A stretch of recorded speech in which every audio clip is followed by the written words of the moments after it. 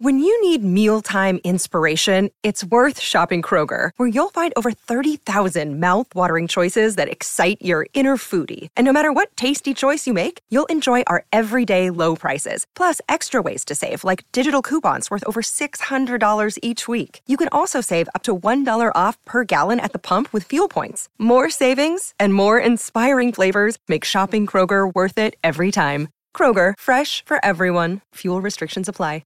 Another day is here, and you're ready for it. What to wear? Check. Breakfast, lunch, and dinner? Check. Planning for what's next and how to save for it? That's where Bank of America can help. For your financial to-dos, Bank of America has experts ready to help get you closer to your goals. Get started at one of our local financial centers or 24/7 in our mobile banking app. Find a location near you at bankofamerica.com/talktous. What would you like the power to do? Mobile banking requires downloading the app and is only available for select devices. Message and data rates may apply. Bank of America N.A., member FDIC.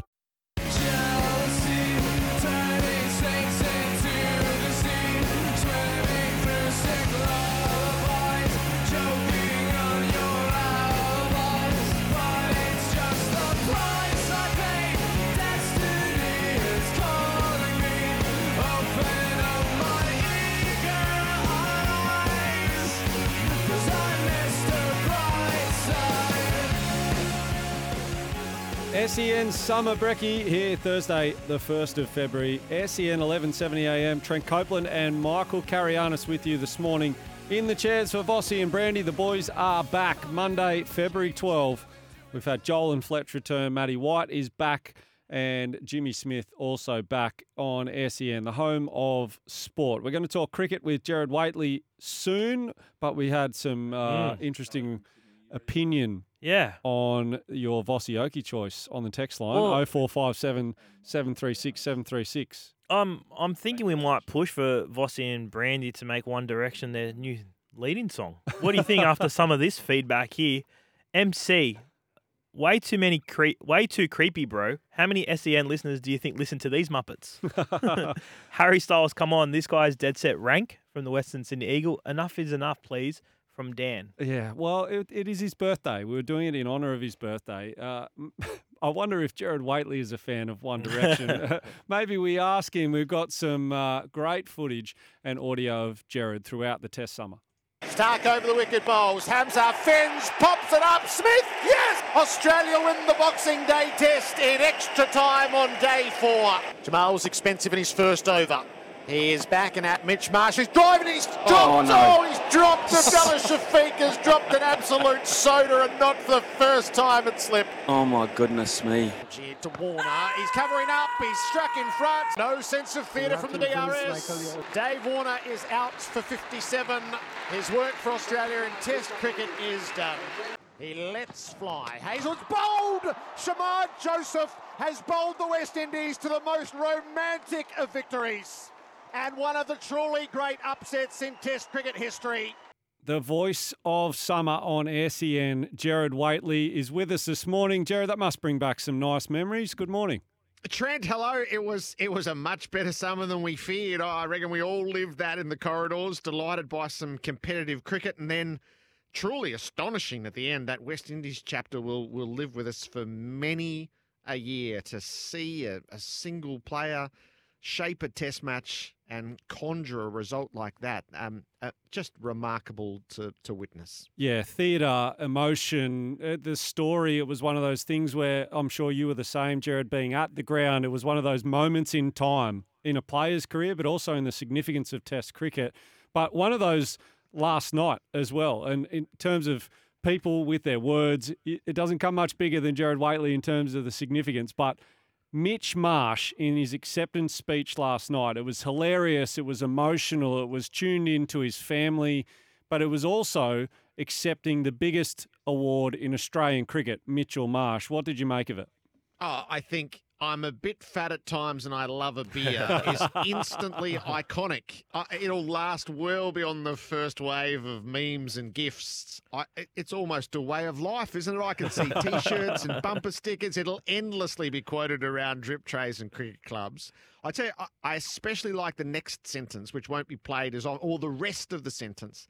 But you see the best in me always and you've changed my life. Yeah. And I think I don't think I can remember a clearer expression of gratitude publicly, well beyond sport. Find yourself someone who sees the best in you always, and they'll change your life. That was the reference to Pat Cummins and Andrew McDonald. What a remarkable comeback story this is from Marsh, a wholehearted cricketer who really was always everything that we love in our sports people. He's humble and self-deprecating. He's got a larrikin streak. He loves his family and nothing more than playing for his country. But he was given a torrid time in his striving to become the player that he wanted to be. It looked like that dream would never quite be realised in Test cricket.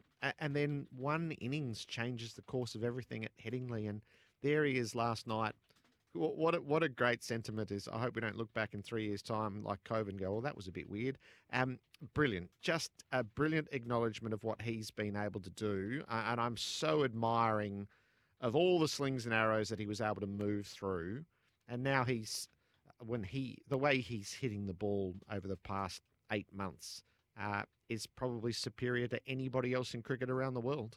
We've been talking about that speech and reminiscing on some of the great all-time acceptance speeches. Do any spring to your mind? I can't think of one just quite so from the heart as that. There have been, probably like all of us, Michael, we've all been in rooms for these things and we've seen various telecasts, but not many leave a true imprint. And I know great speeches are collected, and there aren't terribly many in sport. Just having had a quick think about that, and this is where we're always in great hands with our SEN audience, I can't think of a better one. Yeah, and that's where my mind goes to the chat during the Ashes where he's said things like, I'm the only person ever on a holiday to score a Test 100 in an Ashes series. The press conference in, I think it was 2019, where he talked about, most people in Australia hate me, but I love this baggie and hopefully I'll win them over one day. This is a story that's built up to this moment. And that's what we love about athletes, about sport, is following the ups and the downs. And it's why it's of such great significance. Gerard, just on the West Indies and Shamar Joseph, there were questions this week around, A, Australia's top order, but B, from SEN's own Tim Payne, on whether we were cheering too hard for the West Indies in that moment. I'm interested in your opinion, having called the final moment of that Test match.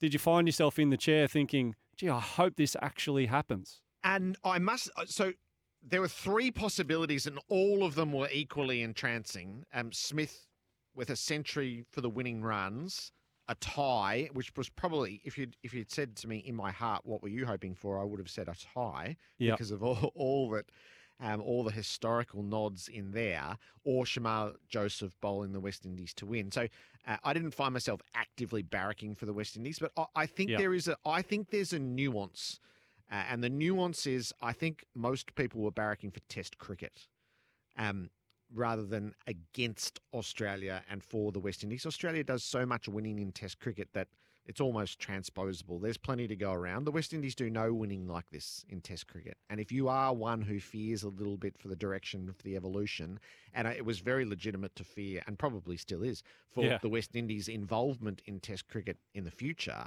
that felt like what was at stake. So it was grander than just the next Australian Test win. So that's a very personal sentiment from Tim. I actually don't think that's what was going on. Mate, and in a couple of days, you're off to Vegas. Yes. Super Bowl, 49ers v Chiefs. How excited are you for that? And can we get a tip out of you? I am super excited. I'm I've jealous. never been to Vegas. It wouldn't be a shock to anybody if I confess that I don't really see myself as a Vegas guy.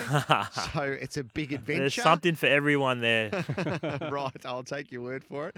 And I'll be a bit the wiser in 2 weeks' time. And I know in America there was this sort of initial blowback to the matchup. This is the best matchup. Yeah. This is the best team of the generation against the best team of the year. They met in a Super Bowl that I was fortunate enough to call in Miami, and it was absolutely brilliant and demanded a rematch, and that rematch comes. If there's fatigue around a great team, I've never bought into that sort of stuff. Golf was better than when Tiger Woods was winning. Tennis was at its best when Roger Federer was winning. The Chiefs are a brilliant team to watch. They're so entertaining. They have the best player in that game in Patrick Mahomes. The 49ers, it's a while since they have actually been successful. So they're one of the storied franchises, but the last 2 Super Bowls they've made, they've lost. So their history, their successes date back to the 80s and the 90s, and they crave it desperately. So, I think it's a brilliant matchup. It's probably the best matchup that was on offer. The build-up would have been different with the romance of the Detroit Lions, and I totally get that. But I think for the purity of the match itself, it's absolutely stacked. And all I've learned is I don't pick against Patrick Mahomes. Yeah. So that's what I know about the Chiefs. You're talking 49ers fan here, and I'm hoping that the Brock Purdy Mr. Irrelevant story just keeps on going. You're going to be over there. You're calling it for SEN. I'm very jealous. One day I'll get there with you, no doubt. Gerard, have a great time, and thanks for your time this morning. Trent, Michael, terrific. Thanks.